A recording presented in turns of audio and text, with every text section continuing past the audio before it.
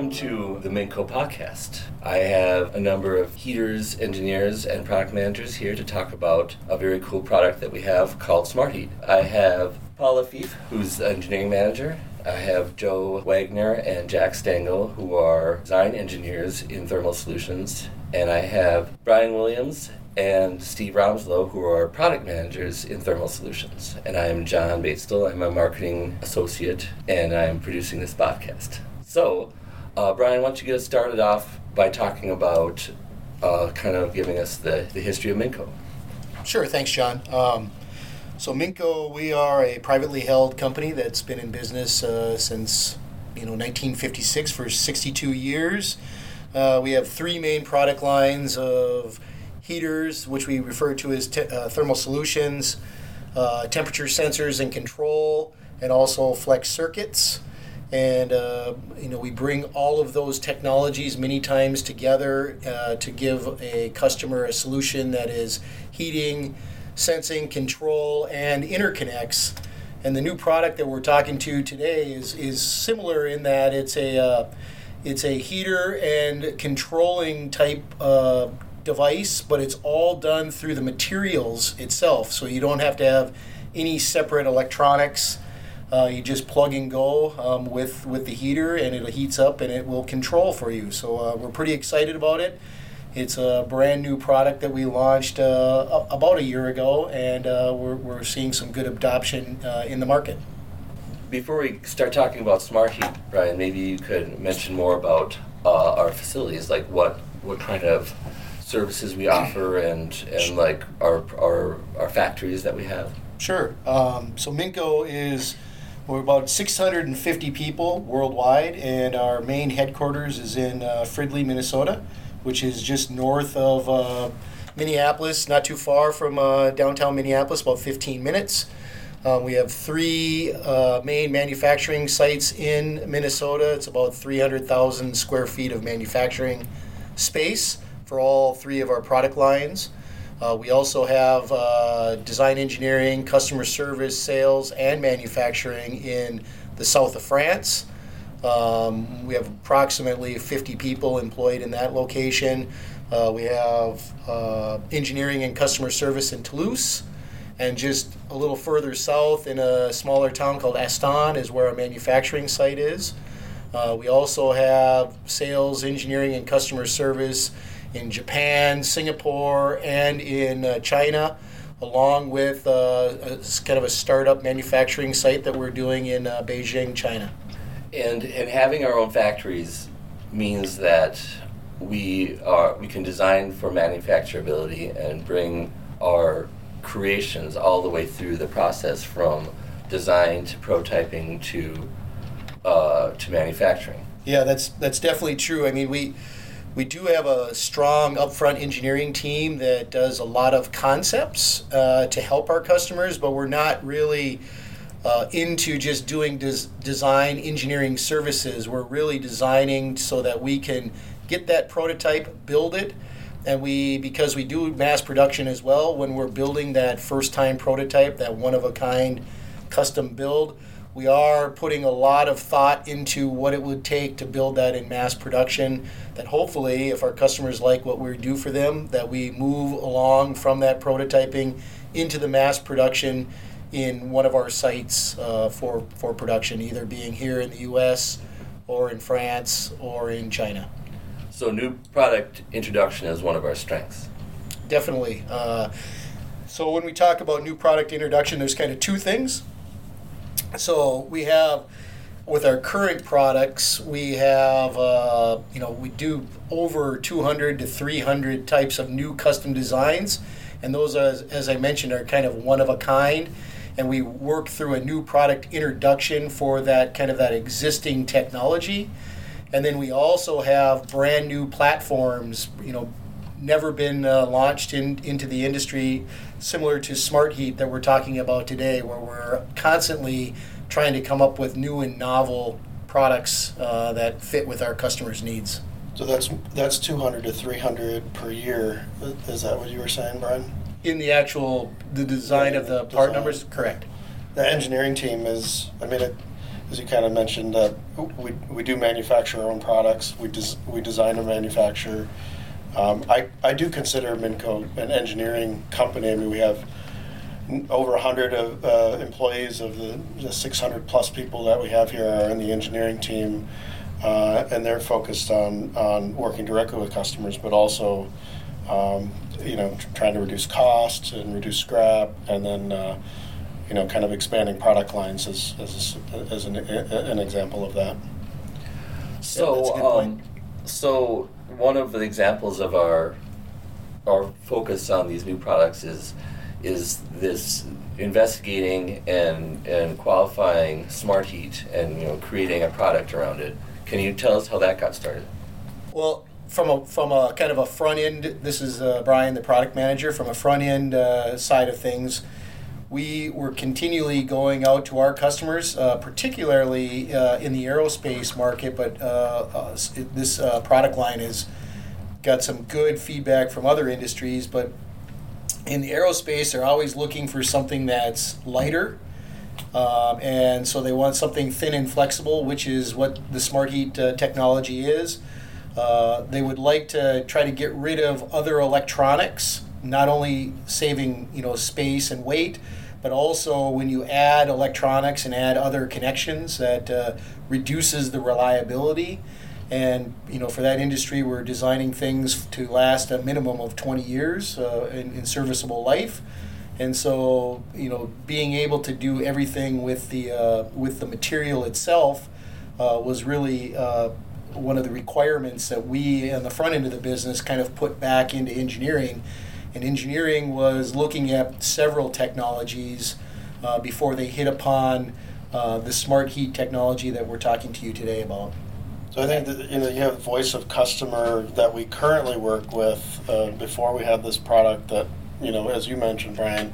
But then there's also new emerging markets that Minco hasn't historically been strong in. You get a lot more smaller satellites lately, and a lot more battery-powered applications, things that are going up into the upper atmosphere. And not just in aerospace, but aerospace for batteries, but we're seeing a lot of other lithium-ion battery applications as well. Mm-hmm.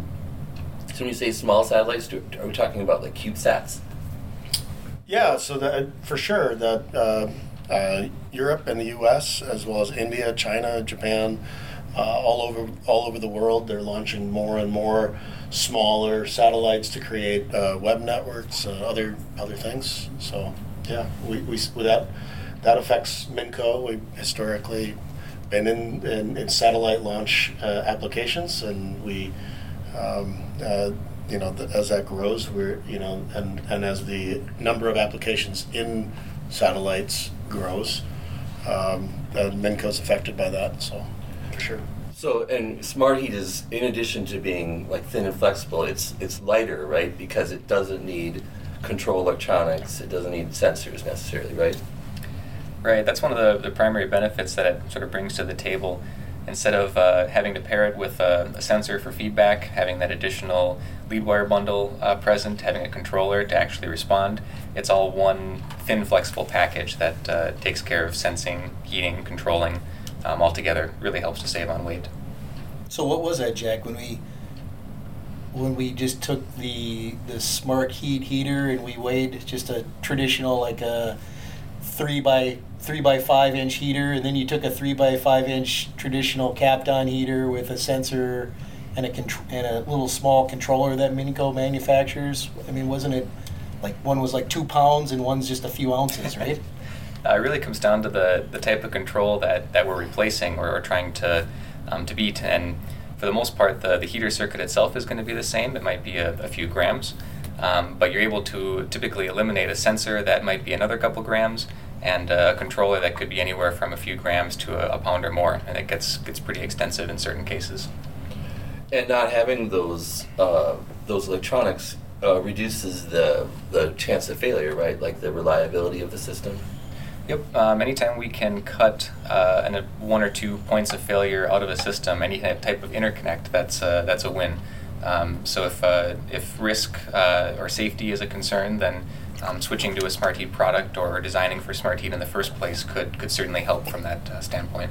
A lot of these high reliability applications, it's not just a controller that you're eliminating or the control itself, but there's relays, there's data logging, there's fault error checking for the sensor. A lot of times there's multiple sensors that are compared to each other, and the types of sensors that are qualified for these aerospace applications are sometimes pretty bulky. So it's a whole system that you're replacing many connections, many different elements to the control system that go away. So. And another way that they're reliable is that there's less risk of something catastrophic happening if it gets damaged, right? The delamination of the heater does not add to the risk of an overheat. Sure, absolutely. One of the primary failure modes that we see with traditional technologies with resistive heaters is that if a portion of it becomes delaminated or removed from the heatsink, there's a potential to overheat and damage other items in the system. So with Smart Heat, the benefit that it brings is any portion that delaminates or comes off of a heatsink is going to effectively self-tune or self-regulate and stay at the same set point as anything connected to it. So it's a built-in safety mechanism that really helps to sort of have peace of mind in the field. Even if something does go catastrophically wrong with the system mechanically, from a thermal standpoint, we're protected. Well, maybe now is a good time to kind of talk about how it works, why it doesn't need a controller, how it senses, so people get an idea of how this material functions. Sure. The controlling mechanism is really built into the actual heating element, and that's what gives it the ability to actually tune at every point on the heated surface. So where a traditional heater would have a single point or maybe 2 or 3 points of feedback, a Smart Heater is actually sensing at every point along the surface of the heater. And the controlling mechanism behind it actually ties back to a few different things. The primary thing is thermal expansion. So as a heater warms up, there's a natural reaction that the materials in it will expand. And we've been able to sort of program in a response that as the heater expands, it also throttles back its power output. So there's a relationship between that thermal expansion, the resistance changing, and then the power output changing as a result of that. Altogether, it means that the system will self-tune without anything additional. No additional input is needed from the user. But the magic, I guess, is the Smart Heat layer. That's a silicone layer that's got a lot of carbon inside of it. Yeah, so it's a bit unusual.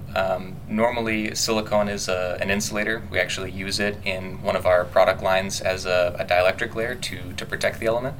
But in this case, we're actually adding conductive carbon particles to the silicone to make it conductive and allow it to act as a heating element. So it's the silicone generating the heat, and because silicone has such a high rate of thermal expansion, it's able to self-tune and self-regulate. And that's a pretty thin layer? Yep, it's a little bit thicker than you might imagine our traditional heaters, and we can make heaters down in the 2-3 mil range if we're trying to get extremely thin and flexible.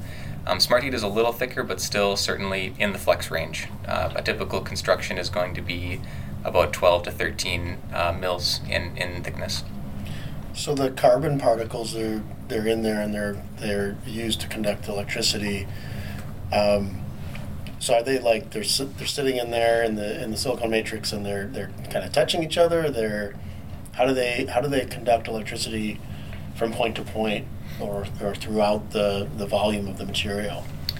It's a mixture. So if you imagine that the silicone has carbon mixed and sort of evenly spread throughout the layer, sometimes they're going to be touching very close together. Other times there are gaps between the carbon. And really the mechanism that allows it to function is quantum tunneling. So the gaps that exist between those carbon particles, there's a potential that's needed in order to cross the gap. And it's by means of quantum tunneling that we can effectively jump between carbon particles and create something that's conductive out of what's typically an insulator. So how do you get the energize? How do you energize it? What's the mechanism or the means? Because we talked about this silicone layer with carbon in it. How does the electricity get to the different carbon? Right, and that comes down to how we design the circuit in-house. So the silicone layer isn't the only layer in the circuit. There's also a layer of copper, a conductive pattern essentially that's laid on top of the silicone, and that's where we deliver the potential, the voltage to the heating element. So when you look at it, it may appear like a typical traditional heater with an element that sort of winds back and forth. But in reality, it's a number of parallel heaters that are all sort of intertwined together. It's a very unique design frame. So it's a bus bar, essentially, right? Yep, exactly. It's a bus bar. And if one of those elements gets damaged, the others will still function, right? Correct. So if in the case of physical damage, we certainly don't want to recommend or advocate damage in the field, but if something were to happen to a heater and something damaged one of those elements, the other ones continue to function as normal. So it's able to withstand certain damage in the field and still function properly. So we touched on some of the applications, like the thermal stabilization of like satellites. What are some other things that you can use Smart Heat for? Well, I think one of the bigger ones is battery heating. So as the world is using more and more batteries in drones, autonomous vehicles, autonomous cars, they're all running off of lithium-ion batteries, which do not function well below, I think, around 0C. So in those cases, they want to put a heater on it. And Smart Heat works really well for that because you can put a 20C set point heater onto it, and it'll maintain those batteries at 20C and not allow them to go below that, so they'll continue to function. And the risk of overheating or causing a fire is much lower with Smart Heat. Traditional heater, it's going to have a set watts per square inch or a set watt density, so if it delaminates or comes off of the heat sink, it could overheat, could burn up, could quit. But a Smart Heat, if it delaminates, that heater still wants to stay at 20 degrees. So you've reduced that risk, so highly reliable in those applications. So what kind of temperature accuracy have we been able to see on different Smart Heat applications? So what is the material able to do as far as accuracy? So we try to evaluate it case by case, but in general, when we're manufacturing these, we see about plus or minus 5 degrees centigrade as we inspect them. We actually power each heater at end-of-line inspection before shipping it, so we get a true thermal reading on the surface of the heater. Now, when it's actually placed in application, there is some impact from the environment, from the heatsink itself. So we try to account for that during manufacturing, and so that any offset that's introduced by the environment can be compensated for. But in general, plus or minus 5. Some applications we may choose to increase that a bit for extreme conditions, but we take that case by case. And you can design it to be a certain temperature, so you don't have 3 temperature options. You have granularity with for a set point. Yeah, there's a couple different levers that we can pull when we're manufacturing these. The biggest lever is actually the raw material itself, and that goes back to the carbon loading that we were talking about earlier.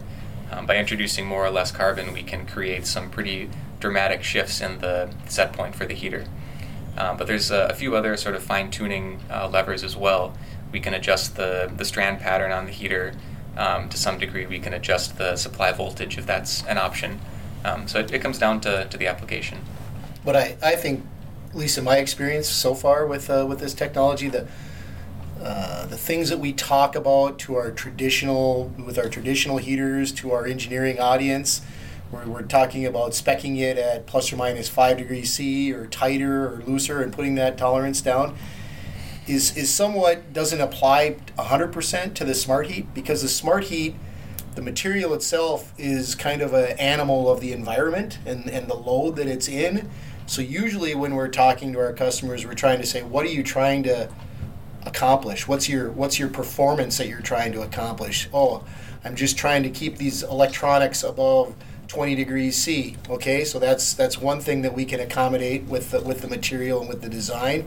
And then the other thing we try to talk about is, where does bad things happen, in your system? I don't want it to go above 80 degrees C anytime because there's some plastics or something that's adjacent to the heater that might melt. So then we kind of get that bandwidth to say, we can design something for you that will give you the performance that you want, and we'll design something that will not have anything bad happen in your system. And we try to get away from really speccing in that plus or minus tolerance, because it varies once it leaves our facility. As Jack was saying, at end of line it's plus or minus 5 degrees C, but then once it gets out in the field, if it's being put on a big, huge cold load and the heater is a little bit undersized, well, now things kind of change a little bit. But we can still design to make sure that load gets up to that performance temperature and never gets above any temperature that might have some bad stuff happen to it, if that makes sense. Sure. So another use of Smart Heat, taking advantage of not needing a controller or sensor, is de-icing an automatic system like a sensor on an airplane, where it keeps it free of ice. Can you guys give some examples of how we've done that, like for airplanes? Well, sure. I mean, that definitely is not just airplanes, but we've been doing it on any type of optical system. It can be on an airplane, in the cockpit with, if they want to have all their displays, kept warm and never go down cold in temperatures. We've got security cameras that we've been working on. It's not so much lenses, but we also are heating floor panels in aircraft to try to keep the galleys nice and warm. Is there a headrest too? Yep, there's, it's not only just, I think headrests is one, but there's some nice business class planes in the future that are going to have your neck warmers, arm warmers, and different things that hopefully will have Smart Heat providing the heat in those applications as well. Yeah, and I think we've done some prototyping on wastewater, so the gray water system in aircraft too, to keep it from freezing up if it's near the skin of the aircraft. Great application for that because it can vary the power with the flow rate and the temperature. I think Jack touched on it too. That I don't know if we talked about it, but at least to me, what's cool is in a lot of our applications, our customers have to come up with some pretty sophisticated control, algorithms to predict and anticipate changes in a dynamic situation. If windows or doors in a device are opening up and there's some inrush of cold air, some electronics needs to anticipate that, and that sometimes takes a long time to design by our customers, and also can get pretty expensive. Whereas the Smart Heat heaters have that built into the material, so it will automatically sense that something is changing in a certain segment of the heater, and it will automatically anticipate that and start making changes. So you get that self-tuning, I think is what Jack referred to it before, built into the materials, which I think is pretty revolutionary. One other thing I think is pretty cool, or hot, whatever, is that the material will produce an extreme amount of power at low temperatures for the de-icing applications. It'll because of its self-limiting nature, that it's not producing very much power at the set point, just enough to maintain a temperature, but that increases kind of almost exponentially as you don't go down in temperature away from its set point. So very fast de-icing, but then safely leveling off at a control temperature. So our other traditional heaters don't really do that. They even the ones that do have temperature coefficients that are much shallower of a curve, so they don't quite have that boost at the low temperatures. So I think that for some customers and some applications, that gives us an advantage. And isn't another application that takes advantage of that stability is like medical devices, like stabilizing like reagent trays or something? Well, I think, the one thing, and we touched on it earlier, is that the Smart Heat heaters are kind of more in that area that's kind of bulk heating. It's not overly precise heating. And so in medical, in many of the, the actual, where the diagnostics and the analyzing is happening, where they are looking for plus or minus 1 degree C, plus or minus half a degree C, or something very, very precise. Those fit really well for Minco's technologies, where we make a etch foil heater and we might embed a thermistor or put an RTD temperature sensor and give that feedback.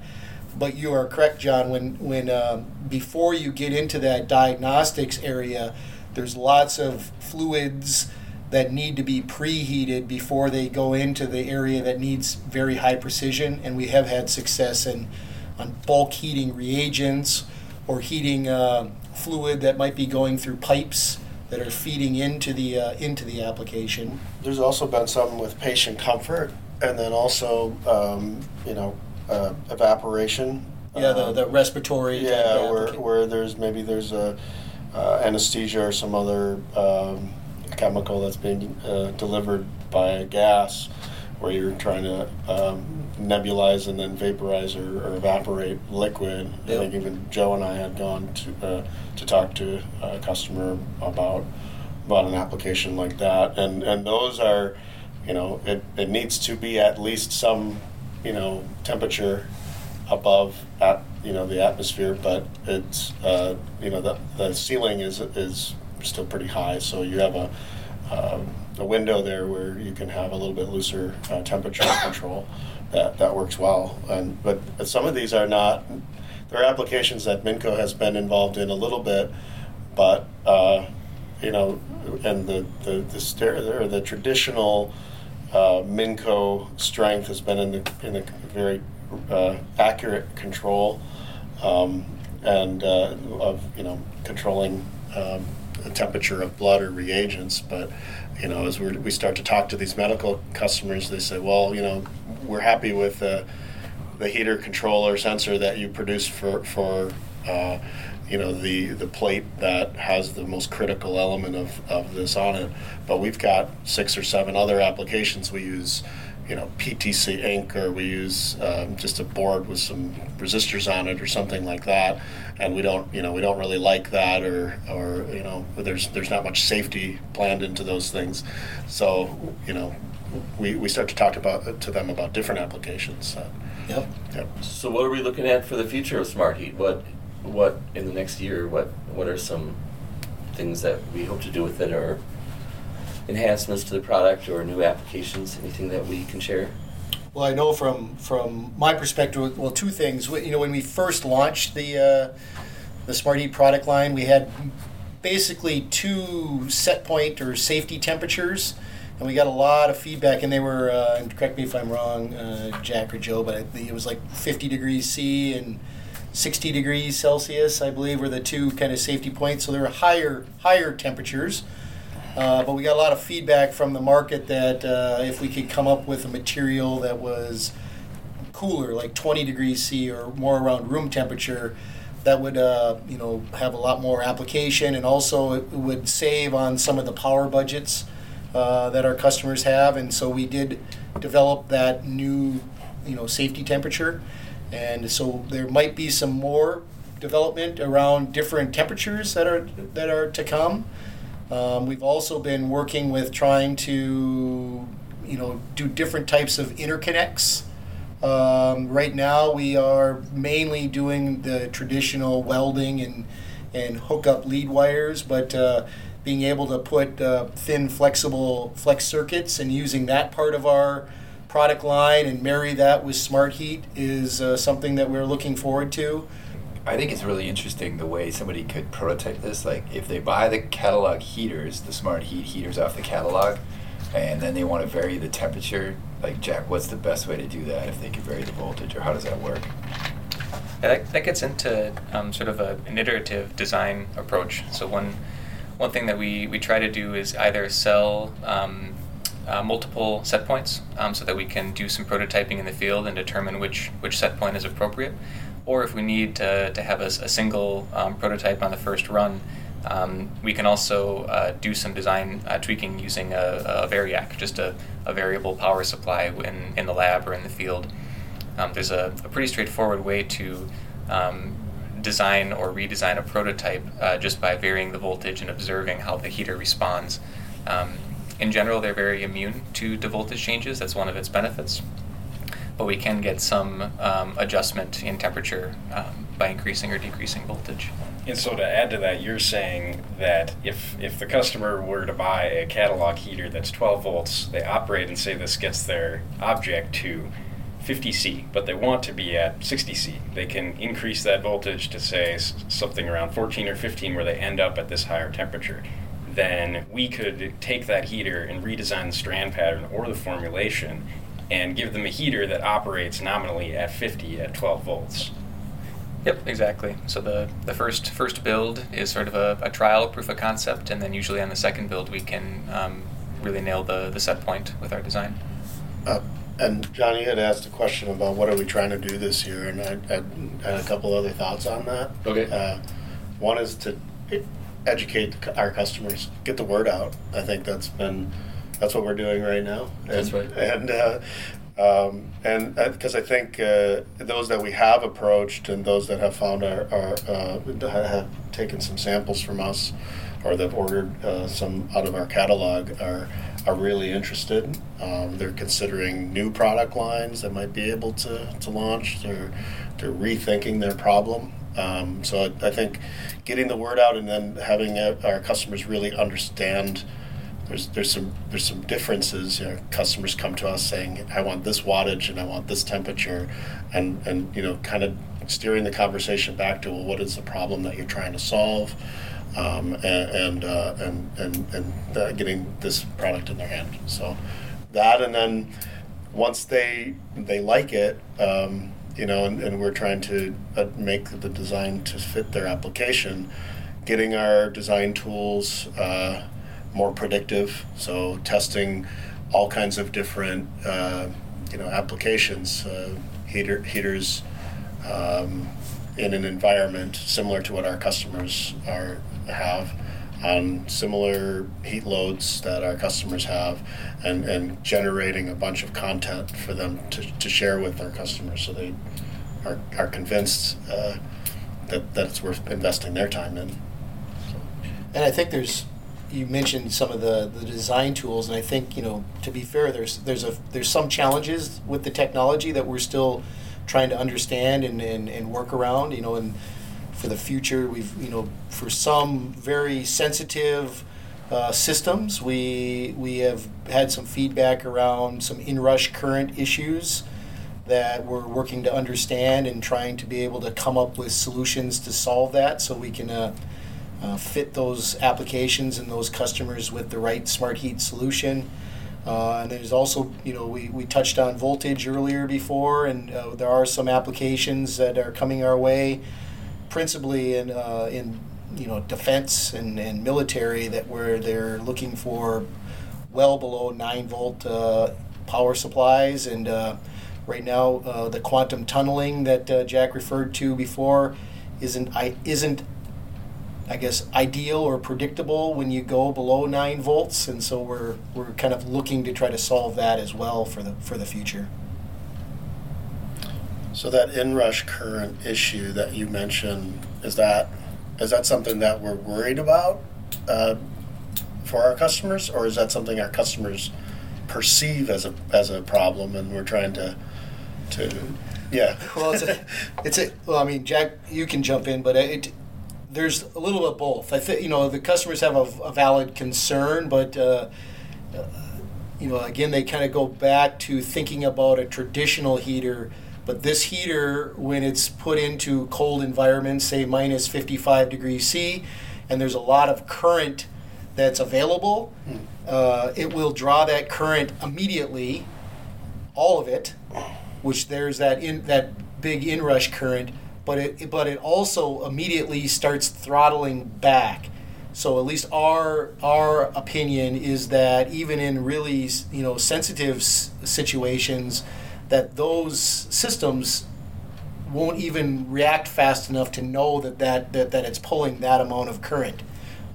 So there is some perception issues and some education that we have to do, but then there have been a couple of applications coming our way where we said, oh, okay, we might have to add some electronics to the Smart Heat to try to throttle back that current draw. Yeah, Joe, you had an application. You were trying to look at different solutions for that. Do you for inrush current? Yeah, that some things that would mitigate the, what the power supply or their overall system would be exposed to.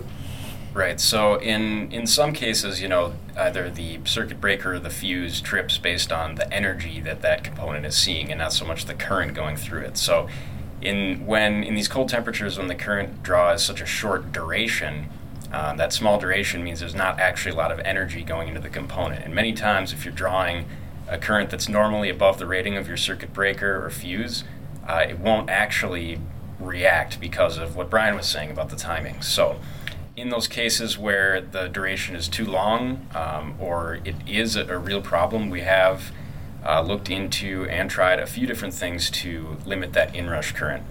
One of those things would be an NTC resistor, which are inline pancake resistor style components that can help reduce the initial current draw, and they have the opposite effect of Smart Heat in essence, where their curve starts with a very low resistance or very high resistance and then lowers out as temperature increases. So you get sort of a bell shape on the PTC curve where you're able to isolate inrush current at the input, at the start of operation, and still reach target temperature in the desired amount of time.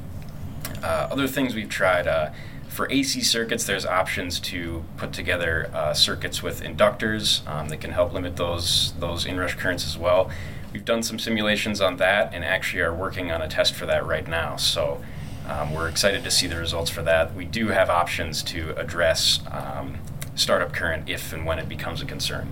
And these are usually this inrush concern is really for customers that have applications that are very, very cold. Very cold, yes. And that the systems have, there's some kind of specification or some issue with exceeding a certain set. And when you say very cold, it's like below minus 40 negative degrees C. 60, yeah. So if we're starting from room temperature, it's typically never a concern. Your inrush is maybe up to 2 amps depending on how large the heater is. Mm-hmm. So yes, very cold temperature is where that comes into play more often. Sure.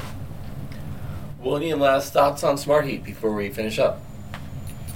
Jack? Come on, Jack. It's the best.